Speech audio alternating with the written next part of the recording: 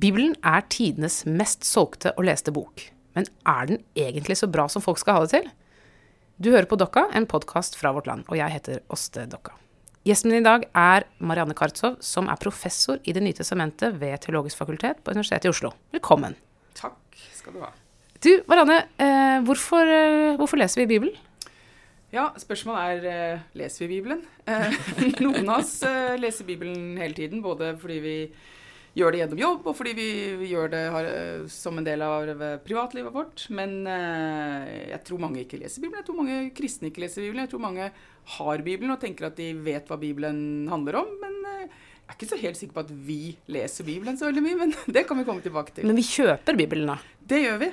Og kanskje kjøper vi den fordi den ligger på type salongbordet, eller i bokhylla, eller den ligger på kontoret til en prest kanskje, eller til en student.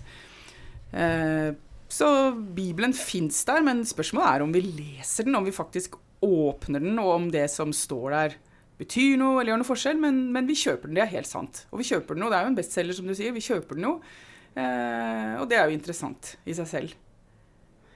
Kan du si noe om hva som fikk deg inn i bibelforskning? Hva var din vei? Var du et sånt barn som var veldig opptatt av greske gloser og sånn? Eller sånn, kan du mye Bibelen på rams, for eksempel? Kan du vet hvor alt står? Nei, etter hvert. Jeg har jo holdt på med det lenge, så jeg kan noe om hvor ting står, men jeg vil ikke si at det er hverken min styrke eller min vei inn i det. Jeg vokste opp egentlig uten Bibelen på nattbordet og Bibelen i bokhylla, så for meg var hele interessen for Bibelen egentlig en del av et sånt ungdomsopprør. En del av en sånn finne min identitet på tross av, eller i motsetning til det som familien min drev med, og det som andre venner drev med. Det var egentlig et sånt fascinasjonsprosjekt, sånn, fra jeg var liten, av fortellingene, av karakterene, av Jesus som gikk på vannet, av Jobbs bok, rett og slett en sånn glede over å lese tekstene, mer enn at det var jo virkelig ikke noe gitt i min omgangskrets eller i min bakgrunn at det skulle hverken studere teologi eller ende opp med å jobbe med Bibelen. Det var ikke noe vei som var lagt for meg. Og hvordan var det du kom i kontakt med disse tekstene? Var det på skolen, eller var det liksom i kirka, eller hva? Ja, rett og slett gjennom skoleverket. Vi var ikke i kirken, jeg vokste ikke opp i en kirkefamilie. Så det var gjennom skoleverket, og på den tida så var det mye Bibel, i hvert fall på denne skolen jeg gikk på, mye bibelundervisning. Vi tegnet Jesus som gikk på vannet, vi dramatiserte den barberte samaritan. Det var egentlig en sånn ordentlig seriøs omgang med Bibelen som fortelling. Og det fascinerte meg, og selvfølgelig også på det rent sånn moralske, etiske plan, mellommenneskelig, at Jesus var snill mot vennene sine, noe som virkelig fascinerte meg som barn da. En som ikke gjorde forskjell på folk, Jesus som ble så fremstilt som den som var alles venn. Så det gjorde både fortellingene, men også det liksom verdimessig gjorde veldig inntrykk på meg som ungdom og som barn. Så det var egentlig, men det var ikke gitt heller da at jeg skulle ende opp som bibelforsker, det var det ikke. Men så ble du teolog, og så begynte du på en doktorgrad i Det nye testamentet. Og da var du jo kanskje fanget i det? Ja, da var jeg litt fanget, men for meg har det alltid vært bibelforskning og prest da. Det har vært liksom teologien og bibelvitenskapen hele tiden parallelt. Og hvordan har det forandret seg din liksom fascinasjon for Bibelen? For hvis det på en måte i utgangspunktet var fortellingene og innholdet på en måte, eller innholdet, hva skal man si?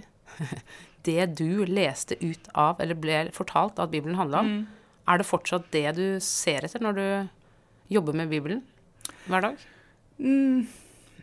Ja, på en måte så prøver jeg fremdeles å la meg fascinere og la meg overraske. Jeg prøver å lese, finne nye fortellinger som jeg ikke har sett før, finne detaljer som jeg ikke har sett før. Jeg kan fremdeles bli grepet og fascinert og beveget av tekstene, men jeg tror kanskje både med det kan jo handle ikke bare om forskning, det kan handle litt om alder og modenhet også, at jeg nå vel har et litt mer sånn, ja, litt mer rom for at ikke alle tekstene er like fine, rom for at ting kan motsi hverandre, åpen for at en del tekster er ganske kjedelige, oppramsende repetisjoner, lovmateriale, ting det er helt umulig å forstå, ord jeg ikke skjønner, ikke sant?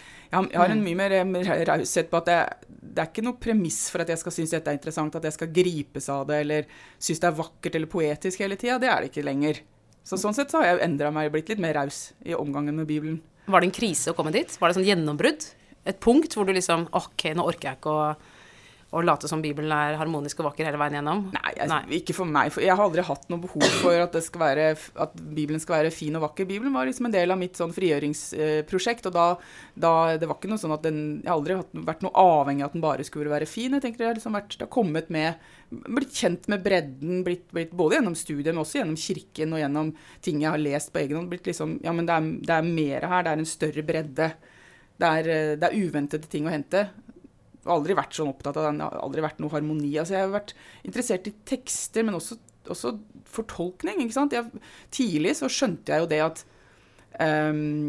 og det var en del av det jeg var grepet av, at det gikk an å lese tekster på forskjellige måter, og at vi måtte fortolke, og at læreren kanskje sa, ja, det der er ikke helt sikkert, eller vi vet ikke helt, eller hvorfor det skjedde. Nei, det vet vi ikke. At det aldri var en sånn dogmatisk bibel jeg ble møtt med. Jeg ble møtt med en sånn fortelling, noe åpnende, noe engasjerende, noe inviterende.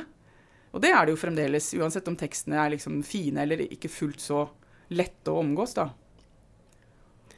Hvis du hadde fått i oppdrag av Store norske leksikon å skrive en kort tekst om hva Bibelen er for noe, hva tror du skulle stått der? Hvor kort skulle den vært da? Hva er liksom facts? Hva er det vi må vite om hva Bibelen er for noe? Nei, altså, helt enkelt så tenker jeg alltid bakover og fremover, som sånn tid liksom.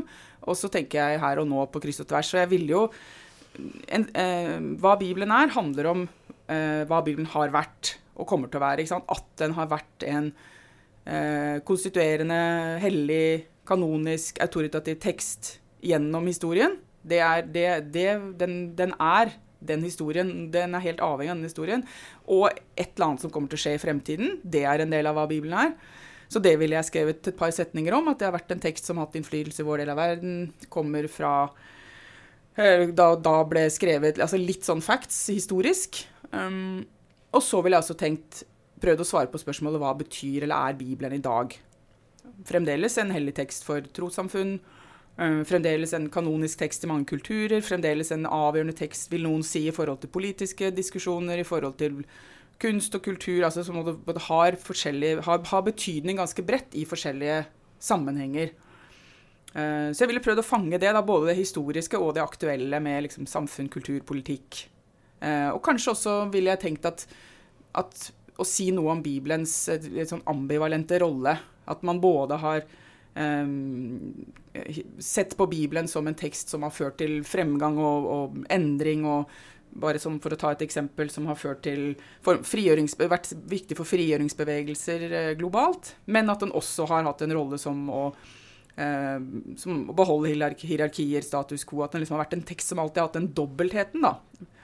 Fordi det er et fortolkningspotensial der. Så jeg tenker at noe sånt historisk, noe sånn aktuelt, og også noe litt sånn, hva har diskusjonen stått om? De tre tingene tror jeg, hvis jeg skulle ha skrevet en kort tekst, noe sånt ville jeg hatt med da. De 3 punktene. Ja. Og det siste du sier der, det handler jo på en måte om hvem som leser. Altså hvis man tenker på om Bibelen fungerer som en patriarkalsk tekst for eksempel, en hierarkisk tekst, en sementerende tekst, eller om det fungerer frigjørende eller åpne på en eller annen måte. Det er jo stor grad knyttet til hvilken posisjon det leses fra. Og da lurer jeg på, hvem er det som på en måte er det noe som har fortolkningsautoriteten? Er det noe som på en måte eier Bibelen mer enn andre? Altså, i utgangspunktet vil jeg jo si nei, det er jo ingen som, det går ikke an å svare at liksom den eller den personen, instansen, institusjonen eier Bibelen, for en tekst og en betydning av en tekst, det er ikke noe som er stabilt, det er ikke noe som kan fanges. Men det som jeg har tenkt på i forhold til akkurat det en del i siste, det er en oppdeling som en forsker som heter David Ford snakker om. Hellige tekster, de har betydning og kan ha et virke, de kan ha i huset, på campus og i teltet. Det er de 3 metaforene, 3 bildene han bruker. Hva er teltet for noe? Ja, det skal jeg komme tilbake til. Okay. Jeg skal begynne med huset. For huset kan da, ikke sant, huset er da, for de kristne er huset kirken. Ikke sant? Den er en hellig tekst, den betyr noe for det trossamfunnet. Det er en veldig viktig betydning, og på mange måter så eier jo det trossamfunnet, fordi de anser teksten sin som hellig, vi kristne anser Bibelen som hellig, det er vi som på en måte, det er vår Bibel, vi diskuterer den betyr noe for oss, det må vi respekteres for, vi har på en måte lov til å mene noe om det. Men også det som campus, altså akademiet, universitetet, som det stedet hvor man kritisk, metoder som vitenskapelig anerkjente, internasjonalt, interdisciplinært, hvor man diskuterer kritisk, finner nye manuskripter, snakker om nye manuskripter, snakker om fortolkningsteorier, hvor man liksom løfter den samtalen, som ikke trossamfunnets samtale, men som veldig tett dialog med trossamfunnets samtale. Der ligger det også en krav på autoritet. Det en forskningsmessig autoritet, det en kunnskapsbasert autoritet, metodisk autoritet, som liksom sånn litt, kanskje en annen, men kanskje også i veldig tett berøring med denne huset, da, kirken. Den tredje dette teltet, som jeg synes veldig interessant kategori, for han Ford, så det interreligiøse stedet. Det det stedet hvor mennesker av ulik tro og ulike bakgrunner, og kanskje også ikke fra altså mer sånn sekulære bakgrunner, hvor de møtes og diskuterer tekstene og snakker om tekstene. Og der mener han da at der ligger det også en eller annen form for autoritet. Også den lesningen som kommer på kryss og på tvers fra de som ikke innenfor, det også en sånn slags fortolkningsautoritet. Og hvis jeg skal prøve å si, hvem eier Bibelen, hvem eier teksten? Det liksom de som i huset, de som på campus, eller det de som i teltet? Så tenker jeg at akkurat de tre samtalene, akkurat noen ganger vil det være et trossamfunn, noen ganger vil det være akademia, noen ganger vil det være konflikt, noen ganger vil universitetet eller forskeren si den fortolkningen sånn og sånn, ikke belegg for hvis du sånn og sånn. Noen ganger så vil det interreligiøse si, hvis dere leser for eksempel om den andre, eller for eksempel om oss i deres tekster, så vil det krenke oss. Da må vi snakke om hvordan den lesningen skal være, altså den samtalen der. Og så også, siden vi lever i et samfunn hvor Bibelen har hatt og har sterk også politisk og samfunnsmessig betydning, så tenker jeg at den kulturelle kanon, altså tenk på Norge, Bibelen i Norge, som når vi skulle oversette ny Bibel i 2011, så var det Bibelselskapet som gjorde det, med hjelp av poeter og forfattere som noen av de fremste vi har i Norge, som konsulenter. Man anså at denne Bibelen skal selvfølgelig være en veldig viktig hellig tekst for trossamfunnene, det jo liksom litt av oppdraget, men det skal også være en allmenn tekst, en kulturelt tilgjengelig tekst, og en tekst for skoleverket. Så det skal ha en litterær kvalitet også. Så tenker jeg at alt dette her, å si at det må være forfatterne som har autoritet, det må være akademia som har autoritet, det må være biskopene som har autoritet. Jeg tenker det nettopp vanskelig å si. Jeg tror at det samtalene, og de gode samtalene på kryss og tvers, og kanskje også uenighetene, som liksom litt av nøkkelen til å forstå. Men det et ganske komplekst spørsmål for hva hvis man helt uenig. Ja, og jeg tenker at det også berører det spørsmålet som sier på en måte, hva ved Bibelen det som vi skal lytte til?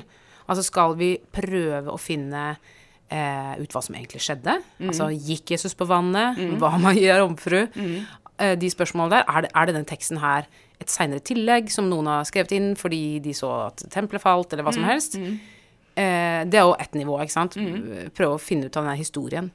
Eller skal vi på en måte bare tenke at det teksten som hellig, og ta teksten for pålydende, prøve å snirkle oss gjennom den teksten? Eller skal vi på en måte ha en lesning som ligger tettere på vårt eget liv, som handler om etikken, for eksempel? Fordi du nevnte jo i sted dette med, det noen andre trossamfunn som kjenner igjen seg selv i denne teksten? For eksempel hvordan Nytestamentet skriver om jøder.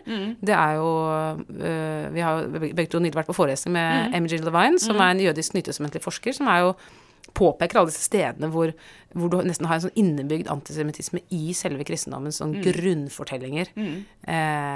Og da jo ikke spørsmålet egentlig, var det Jesus egentlig sa? Da blir jo spørsmålet heller, kan vi holde på en sånn måte å snakke om våre medmennesker på? Og det jo en etisk dom, snarere enn en måte, historisk kritisk dom. Men det finnes kanskje ikke noe entydig svar på det heller. Hvor man skal rette blikket da, når man leser. Nei, men jeg tenker jo også at nå snakker vi om Bibelen som om det var en ting også. Jeg tenker jo at det ikke sånn at vi på en måte må gjøre det valget heller. Jeg tror at det som jeg tenker at Bibelen har å bidra med, det jo nettopp å sette i gang de samtalene, og for eksempel om ganske allmenne ting, som man da med Bibelen som utgangspunkt kan løfte frem eksempler, kan løfte frem karakterer, man kan se litt på jeg tenker på karakteren Abraham, ikke sant? Hvordan, som en felles karakter, hvordan de forskjellige tekstene fremstiller Abraham. Hva det vi vil med det? Det å finne noen liksom, det noen moralske ting? Det noe vakkert vi leter etter? Det sannheten vi leter etter? Hva hvis forskerne sier at Abraham egentlig ikke sånn og sånn, utvandret, innvandret, gifta seg egentlig ikke? Altså, så jeg tenker at for meg det ikke for meg jo nettopp det som gjør at jeg tenker at Bibelen er en viktig bok, eller mange viktige bøker. Og når du spør om hvorfor vi leser Bibelen, så tenker jeg hvorfor vi i hvert fall bør lese Bibelen, eller kunne godt lest mer Bibelen, er jo nettopp det at alle disse tingene har potensial til å komme, alle de viktige samtalene fra Bibelen. Noe sånt, tenker jeg. Ja, og det henger jo sammen også med Bibelens liksom helt vanvittig svære virkningshistorie på europeisk kultur, eller vestlig kultur generelt, hvor ingen av oss kan komme til Bibelen som uvitende lesere.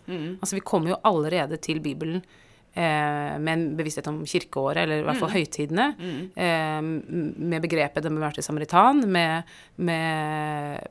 nestekjærlighet, alle disse tingene som svirrer rundt, og som sikkert ligger på et mye dypere nivå også, et altså strukturelt samfunnsnivå, hvor vi alltid kommer på en måte farget til teksten, da. Men tror du, hva tror du ville skjedd, eller hva finnes det helt uvitende lesere? Hvordan leser de Bibelen? Vet vi noe om det? Eller kan vi gjette noe om det? Ja, altså, det grader av uvitende lesere. Altså, det finnes jo nå nyere bibelforskning. Mange av der har vært opptatt av å lese bibeltekstene med såkalte vanlige mennesker, da, eller liksom lese bibeltekstene med ikke-eksperter og ikke-kirkelige aktører, men å liksom mer sånn samle en gruppe med, enten det liksom er arbeidere i Baltimore, eller det er liksom kvinner i Sør-Afrika. Altså man må lage grupper av lesere, og da er liksom litt av poenget at de ikke skal ikke akkurat være uvitende, men at de i hvert fall ikke skal sitte med all den kunnskapen, da. Og det er jo en sånn bevegelse mot å si at de fortolkningene og de lesningene, at de har en egen verdi. Ikke fordi at de nødvendigvis er uvitende, men fordi de har livserfaringer og perspektiver og et liksom fortolkningspotensiale som er annerledes enn den mer som en tradisjonelle. Så tenker jeg, det er en kollega som har gjort et studie av indiske surrogatmødre som har lest fortellingen om Maria fra Lukas-evangeliet, fortellingen om henne sammen med indiske surrogatmødre, og som da gjennom å lese den fortellingen med disse som ikke nødvendigvis har noe kristen bakgrunn selv, opplever at de kvinnene kjenner seg igjen i fortellingen, og de stiller nye spørsmål til fortellingen, de omtaler Maria med en sånn innforståtthet som mange av oss andre ikke har sett og ikke har tenkt at var der nødvendigvis, og leser sine egne livserfaringer. Dette handler jo om. Og så har kollegaene kalt boka som hun har skrevet for Violent Love. Ikke sant? At det er den der dobbeltheten, det er jo egentlig et helt umulig konsept kanskje, men i hvert fall at de både snakker om vold på en eller annen måte, hvordan de opplever det, og ikke kontrollere sitt eget liv, ikke bestemme sitt eget liv, og være liksom i et spill, men samtidig snakker om den kjærligheten de investerer i dette gjør.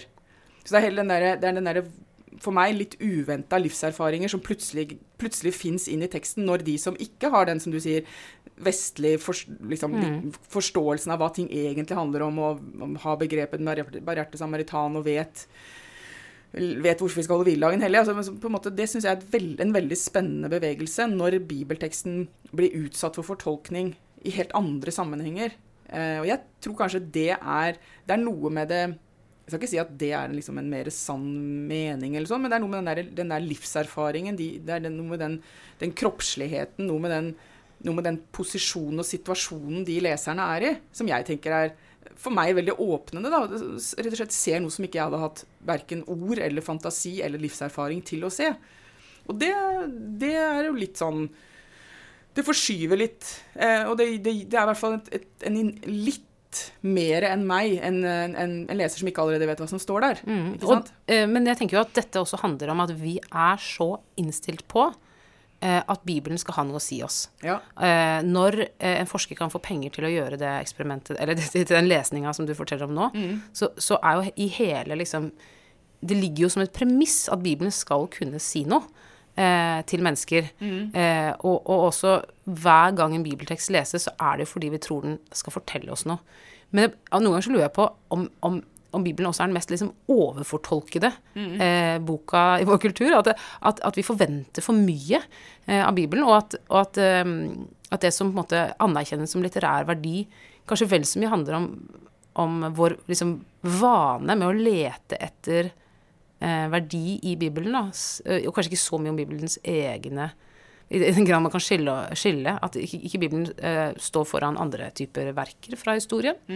Hva tror du om det? Ja, at den har fått litt sånn ufortjent mye oppmerksomhet liksom, til tross for at det er en ganske, i hvert fall Nytestamentet som jeg jobber med, det er jo egentlig en ganske tynn liten sak. Det er jo ikke så stor. Og noen ganger så tuller vi med studentene liksom sånn at det finnes egentlig ikke noe, hverken ord eller en liksom komma eller spørsmålstegn som ikke allerede er studert, så du må liksom uansett hva du er interessert i, så er det noen som allerede har spurt om det spørsmålet. Det er nesten sånn, men på en annen side så må jeg si det at vi lever også i en verden hvor det ikke nødvendigvis er villighet til å finansiere og sponse sånne prosjekter, og hvor det å lese såpass langsomt som mange av oss som jobber med Bibelen gjør, og det å insistere på at man ikke skal lese i oversettelse, men man skal lese på hebraisk, som GT er skrevet på, og gresk, som NT er skrevet på, og insistere på at det har noe for seg å bruke litt tid, det har noe for seg å prøve å se ting i sammenhenger, det er langsomt, det skal gå langsomt, det er et ideal at det skal gå langsomt, det er jo egentlig litt sånn motkulturelt. Så ja, du kan si at det er en enorm forskningshistorie. Det meste de fleste steiner er snudd og løftet på, men jeg tror ikke det er situasjonen i fremtiden. Jeg tror ikke det hverken er noen som kommer til å ville sponse det og finansiere det. Altså, en ting er jo i Norge, men sånn internasjonalt.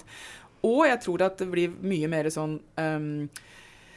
at Bibelen blir brukt inn i politiske og retoriske typer sånn, finn argumenter for det i Bibelen. At det blir mer sånn aktører, enten det er liberale aktører eller konservative aktører på det globale, enten det er i nord eller sør, som sier at finn tekster som kan forsvare at kvinner A kan bli prester, B ikke kan bli prester. Jeg tror det har vært et privilegium, det liksom frie, kritiske prosjektet som har pågått lenge, hvor vi har funnet masse. Jeg tror ikke nødvendigvis at det er noe garantist for at vi kommer til å fortsette på den måten. Jeg tror ikke det, altså. Hva tror du Paulus hadde tenkt hvis han hadde visst at 2000 år etter at han skrev sine brev, så satt noen folk på Bryne i en bibelgruppe og prøvde å finne ut hva han synes om livet deres?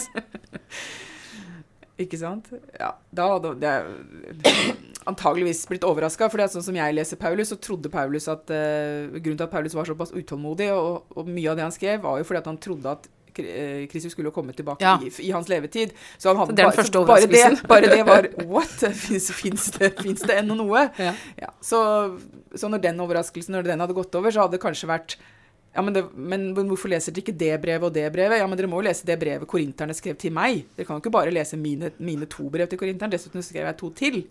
Ja, eller, men jeg mente ikke det med romerbrevet, var ikke det bokstavelig talt. Det var egentlig humor. Er det ingen som har skjønt at det er humor?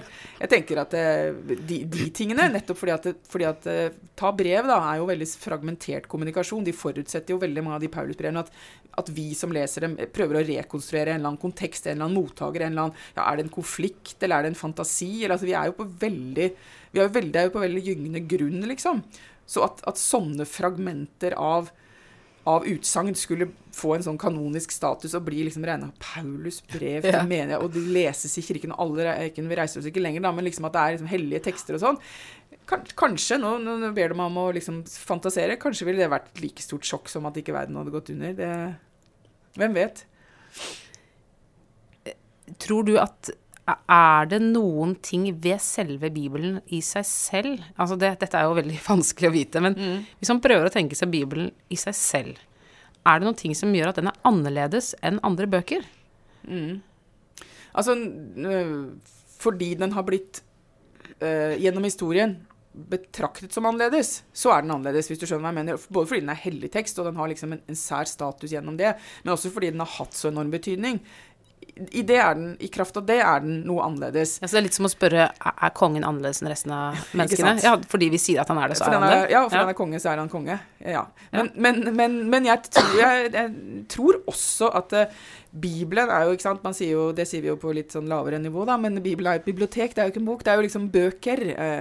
Den er jo rik og mangfoldig, det må jeg det første jeg må si. Og så må jeg si at den har jo også noe litterært verdifullt ved seg. Det er noen ganske originale, gode bilder, blant annet. Det er noen sterke fortellinger, det er noen scener, det er noen relasjoner. Altså, tenk bare på Gammeltestamentet, tenk på salmene, tenk på visdomsord. Altså, det er innimellom høylitterær kvalitet, innimellom utrolig vakkert, og bare sånn underviser på teologisk fakultet, så underviser jeg om Johannes evangeliet og fortellingen om kvinnen som blir grepet til ekteskapsbrudd, den relasjonen mellom liksom kvinnen som står der, og Jesus som bøyer seg ned og sier, den av dere som uten synd kan kaste den første sted.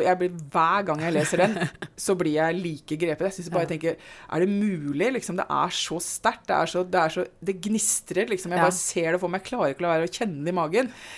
Det som litt kjipt at den fortellingen ikke en del av de eldste manuskriptene. Men der har du Akademia igjen, da, som sier at den egentlig ikke en del av Johannes evangeliet. Men hvis den en del av Johannes evangeliet, så tenker jeg at det noen virkelig det høy kvalitet på noe. Helt uavhengig av resepsjonshistorien og at det har blitt en viktig tekst, så tenker jeg den en rik tekst. Og så det også blandet opp med alt, med liksom skapelse og nyskapelse, og alle verdifulle, så det også det som en gammeltestamentlig kollega kaller for texts of terror. Ikke sant? Det tekster som står for verdier, som menneskefiendtlige, som står for drap, og som står for vold, som står for hierarkier, og som står for slaveri. Altså det masse problematisk innimellom også, men jeg mener jo ikke at det devaluerer det som tekst. Jeg mener jo at det nettopp det som gjør det interessant. At du har på en måte det du eksistensielt trenger for å leve. Du har fortellingen om de ekstremt sterke både møtene og erkjennelsene og bildene og alt det, lignelsene, hva det skal være. Og så har du også en masse rett og slett fæle tekster. Og det liksom Bibelen. Det som å gå i et bibliotek. Selv om, det som å gå fra himmel til helvete internt i Bibelen, liksom, når man leser om det. Og ikke det også en grunn til at den har overlevd og slitesterk? Fordi det ikke bare en fin bok, det ikke bare en fæl bok, det mange ting, da. Ja, og jeg tenker jo, jeg har på en måte et ganske sånn kynisk forhold, tror jeg, til Bibelen. Og samtidig så, når jeg sjelden gang skal preke, og ta fram evangelieteksten, og virkelig bruker tid på å lese den, så blir jeg nesten alltid forbauset over hva jeg finner. Altså det jo alltid noe. Det alltid et eller annet som spennende. Og gjerne sånn noe som jeg blir opprørt av. Altså noe som jeg ikke har lyst til å si. At dette Guds ord til oss i dag. Men det setter jo i gang massevis av ting. Så jeg må jo litt sånn halvmotvillig, eller mot min egen, ikke motvillig, det absolutt villig, men liksom mot min egen sånn hunch da, se at her det virkelig helt fantastiske ting, og også liksom i Lukas evangeliet med kvinnen som kommer på, når Jesus på besøk hos Simon, og kvinnen som kommer inn der. Hvis man liksom leser den teksten nøye, det ganske heftige greier. Det så mye greier, så mye kropp og hår og føtter og armer. Så det jo dypt fascinerende. Men har du liksom, hvordan leser du Bibelen når du leser jo åpenbart på jobb, så leser du Bibelen. Men har du andre praksiser hvor du også leser Bibelen, som ikke akademisk studium? Altså, jeg jo da også prest, så jeg leser jo Bibelen når jeg skal forkynne eller holde prekener eller bryllup eller begravelser. Altså, jeg har jo både som da akademiker, men også som religionsutøver og liksom leder i kirken, så leser jeg også Bibelen. Og det på en måte en litt annen lesning, men den har mye med hverandre å gjøre.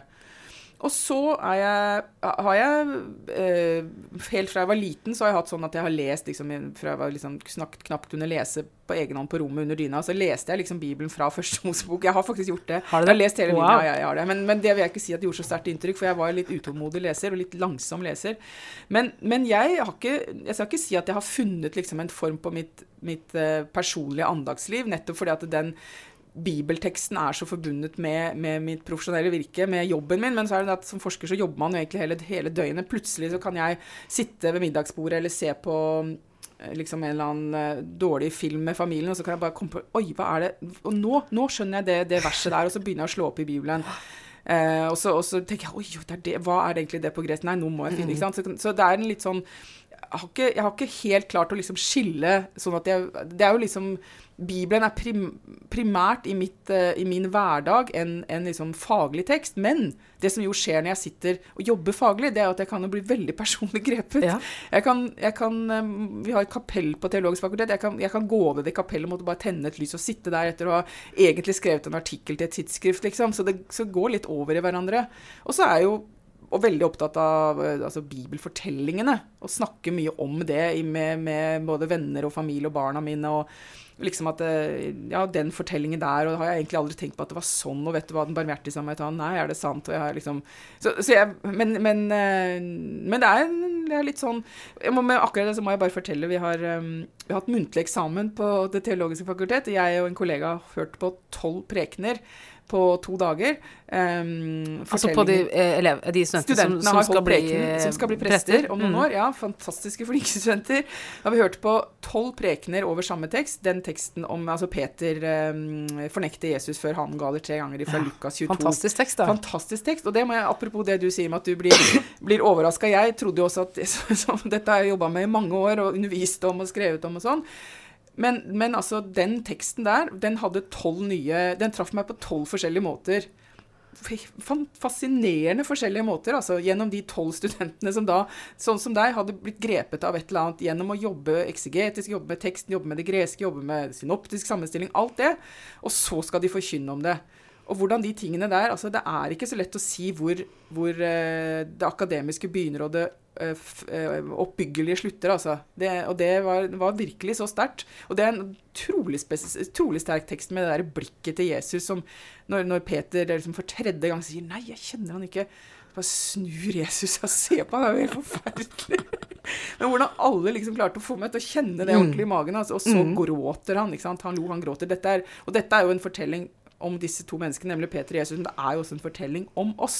Ja. Det er jo det faktisk er, selv om ingen sier det, så er det jo det, for jeg kjenner jo at det er jo meg, så jeg er både Jesus, og jeg er Peter, og jeg er hvem som helst, altså jeg har alle de følelsene i meg, den teksten fremkaller sviket, motet, relasjonen, kjærligheten, vennskapet, alle de følelsene. Så jeg kan også bli liksom inderlig og beveget i mitt akademiske arbeid, liksom som sensor på Teologisk fakultet. Det synes som en gøyal jobb. Ja, det er en veldig gøyal jobb. Veldig fine studenter, da. Men det er jo, i vår tradisjon i Norge, eller luthersk kristendom, så er det jo det med personlig bibellesing, så er det liksom en sånn fromhetspraksis. Og ganske mange, tror jeg, enten leser sånne bibelleseplaner, eller leser seg gjennom den ene boka i Bibelen etter den andre, liksom litt hver dag, og ber en bønn, liksom. Og jeg er ikke så veldig flink til sånne ting, og nettopp derfor så tenkte jeg for en stund siden at jeg skulle få litt mer bibelkunnskap. Jeg skulle liksom ønske at jeg kunne mer, visste hvor ting stod, kunne bare trekke opp den ene fortellingen etter den andre og bruke det, for jeg ser liksom kan det er en sånn rikdom. Så jeg bestemte meg for å lese mer i Bibelen, og måten jeg tenkte jeg skulle gjøre det på var å lese et kapittel hver dag, og begynte jeg med Salmenes bok, og ble ferdig med den. Og det var jo først og fremst, vil jeg si at det var litt kjedelig. Ja. Det var, først og fremst det. Men også andre ting selvfølgelig. Var det kjedelig? Var det fordi du var akkurat sånn som du forventet, eller? Ja, og jeg tror at noe av problemet er jo at jeg føler at jeg vet hva som står der allerede. Selv om jeg egentlig ikke vet hva som står der. Og så tar jeg med meg det til lesinga. Og dermed så er det ikke så spennende. Men så er det plutselig noen ting som bare dukker opp. For eksempel så står det jo i Salmenes bok, plutselig sto det, Gud er i byen. Eller Gud er midt i byen, og det synes jeg var så fint. Jeg satt midt i byen selv, og var så vant med liksom alle disse liksom, trærne og jordbruksmetaforene og slavene, og det, liksom, den fremmede verden da, så var plutselig Gud midt i byen. Verden, ja. Midt i min verden. Gud er midt i verden. Det var fint. Men tror du at den slags type lesning, som på en måte er en lesning som i utgangspunktet er from, at den på en måte lukker lesningen, eller reduserer Bibelen på en eller annen måte, altså at det kanskje ikke er heldig at vi holder på sånn? Jo, men from for meg er jo ikke liksom uinformert og uintelligent. From for meg, det er jo med alt man er. Jo, men du kommer jo til teksten med den forforståelsen at nå skal du få deg et oppbyggelig ord. Det er derfor du går til den. Du skal gjøre et eller annet religiøst. Ja. Så kan man jo spørre hva man forventer av en sånn religiøs opplevelse eller erfaring skal være da. Men ja, altså jeg tror kanskje at jeg synes at bibeltekstene egner seg mest for, man kan godt forvente og skal oppleve noe nytt, og der tenker jeg noen er nok mer, jeg er ikke så jeg har ikke vokst opp med disse tekstene, jeg er ikke så innenfor disse tekstene, så det handler jo rett og slett om det også, at kanskje har man gjennom et langt liv vært mye i kirken og gått på søndagsskolen, vært gjennom hele trosopplæringsopplegget, så er man så man på innsiden skjønt. Det jo ofte man leser og ikke henger seg opp i ting også. Og jeg må si at selv da Lukas-evangeliet, som jeg både har jobbet med, skrevet bøker om og undervist og på en måte lest 1000 millioner ganger, selv jeg finner nye ting i Lukas-evangeliet hvert eneste semester. Og noen ganger så finner jeg nye ting som jeg opplever oppbyggelig gjennom å høre på hva andre har sett. Og det for meg en veldig sånn åpne, nå jo det mitt privilegium som forsker, at jeg leser mye og snakker med studenter og snakker med kollegaer.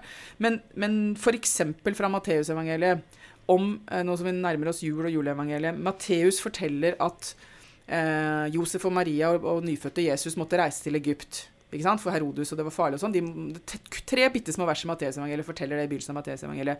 Og det hører vi litt sånn noen ganger på julaften. Ja, altså, Jesus var jo også flyktning og sånn og sånn.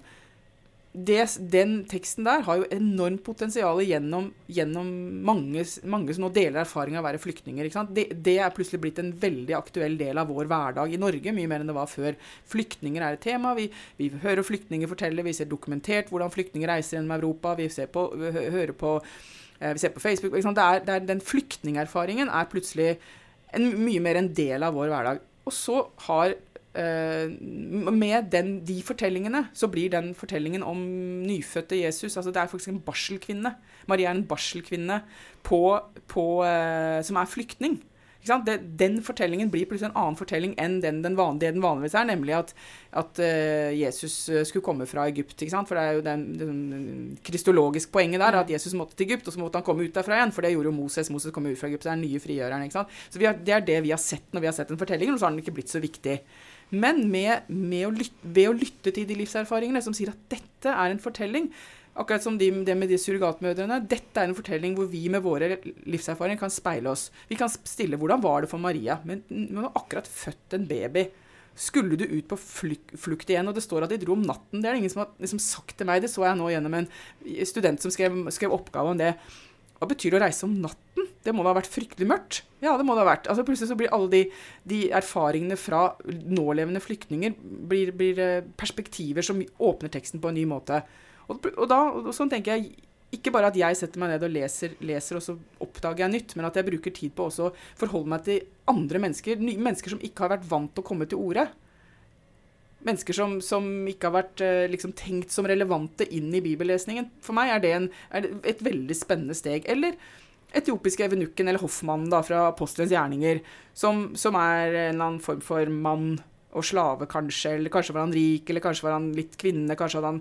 Altså, det ikke godt å si hva en evenukk var i antikken, men den fortellingen, som ingen hadde liksom sett så veldig mye på, bortsett fra at den forteller om dåp, den fortellingen nå blitt en viktig identifiseringsfortelling for folk som trenger, eller som har behov for identifisere seg med en som ikke passer helt inn i kjønn- og seksualitetskategoriene, eller en som har en afrikansk bakgrunn. Altså plutselig de tekstene som kanskje ikke har sagt så mye, blir løftet opp som mye viktigere enn det har vært. Og det, siden du spør om det, hvordan man kan lese, det tror jeg en nøkkel for meg i hvert fall.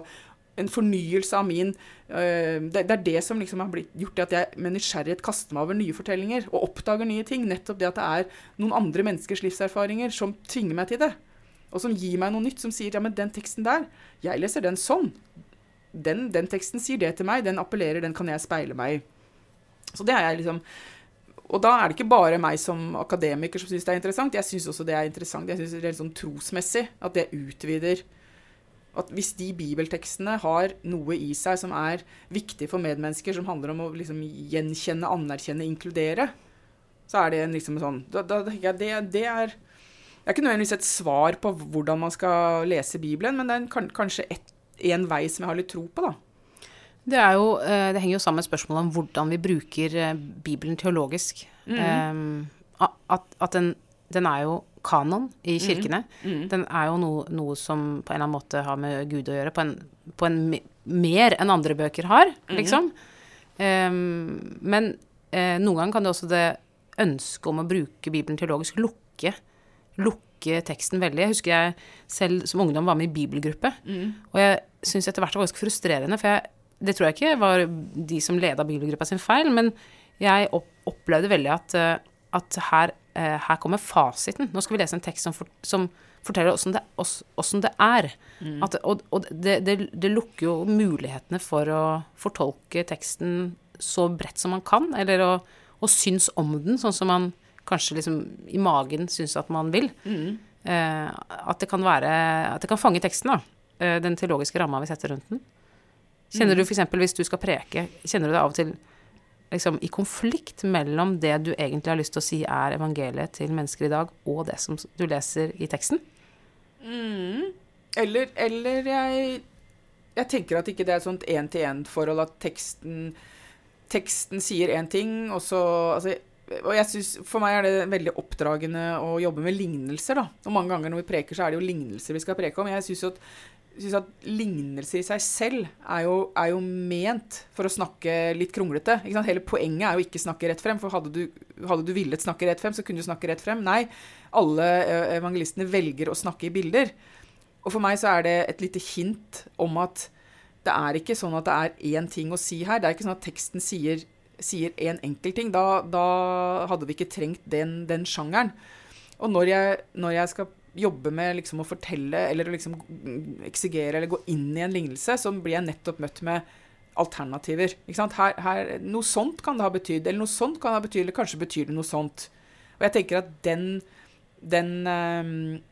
ideen om at, liksom at det en teologi, at det liksom ett budskap, at teksten vil en ting. Jeg tenker at lignelsen veldig gode eksempler på litt mer åpenhet, og litt mer muligheter, og litt mer kreativitet, for det også en ting som jeg veldig opptatt av, i forhold til at nå har vi lest en bibeltekst, den betyr. Jeg tenker mennesket mye mer kreativt enn det. Betyr for hvem, for hva, for hvordan? Vi sikre på at det en gitt betydning som vårt mål å finne? Skal vi abstrahere? Nei, vi skal ikke det. Det en fortelling, det noen mennesker her. Det noen ting vi kan lure på og undre oss over her. Som jeg tenker at den kreativiteten og den lekingen, som jeg også gått i bibelgrupper, hvor jeg nettopp har følt at, oi, hva fikk vi ut av dette her? Vi konkluderte veldig, uten at vi liksom lekte oss, og kanskje vi gjorde litt pantomime, da. Det var liksom nærmest vi kom, men for jeg var mye med sånn tensing og kreativt bibelarbeid, og det også, apropos, det også en veldig viktig bakgrunn for meg, den her liksom, at Bibelen alltid har vært forbundet med noe kreativt for meg. Ikke lukkende, men nettopp sånn, kanskje det, at alle setninger begynte med kanskje, eller hva hvis, eller liksom at det var mer sånn utforskende og spørrende. Og det fungerte veldig bra for meg når jeg var ung, hvor mye var veldig klart og gitt og firkantet, så var det liksom det å, kanskje liksom, kan det være sånn da? Hva med, og det kunne være forslag som var helt far-fetched, og hverken historisk eller litterært eller teologisk naglet noe sted, men så bare var sånn åsted for å tenke sammen, for å snakke sammen og tenke sammen, og utforske sammen. Marianne, det nærmer seg jul. Det siste spørsmålet jeg skal stille når julaften kommer, og familien setter seg rundt bordet hjemme hos deg. Leser du juleevangeliet da? Du, det kommer litt an på hvem vi feirer jul med. Vi har gjort det noen ganger, og vi har en sånn fra, kan det være trosopplæringstiltak med barn, så vi har en sånn liten krybbe med juleevangeliet på baksiden, som står tilgjengelig. Så hvis vi hos oss selv, og hvis vi har gjester hvor det passer seg, så gjør vi det. Og vi jo alltid i kirken, og der leser vi alltid juleevangeliet. Men det blir jo ikke, jeg vet ikke, jeg kan si at det ikke blir jul uten juleevangeliet, men selv om ikke jeg har vokst opp med det som noe tradisjon, aldri i min liksom, familie som jeg kommer fra har gjort det, så det en tradisjon jeg synes veldig fin. Og skjer det da, i den situasjonen, kan du da se nye ting i teksten, eller det på en måte en slags rite mer enn det en tekstlesing? Det kan godt hende at det vakkert bare. Det kan godt hende at det bare nei, vet du hva? Julaften såpass et mettet følelsesmessig øyeblikk at da kanskje jeg legger liksom den historisk-kritiske eksegeten seg til side, eller da det liksom litt fri, og da kan man bare hvile i alle de ordene. Det tror jeg kanskje. Men det jeg skal kjenne litt på det på julaften, om jeg opplever noe nytt, om jeg må løpe bort og slå opp og se hva det på gresk. Håper du leser den på gresk. Marianne, tusen takk for at du ville komme hit i podcasten. Du har hørt på en episode av podcasten Dokka fra Vårt Land. Jeg heter Åste Dokka, og produsent i dag har vært Anne Vonono. Og, vet du hva? Du kan abonnere på Vårt Land digitalt for bare 10 kroner for 100 dager. Det kan du lese mer om, de vilkårene som knytter seg til det, på vl.no/tilbud, og den lenka ligger også i beskrivelsen av denne podcastepisoden på spilleren din. Ha en fin dag!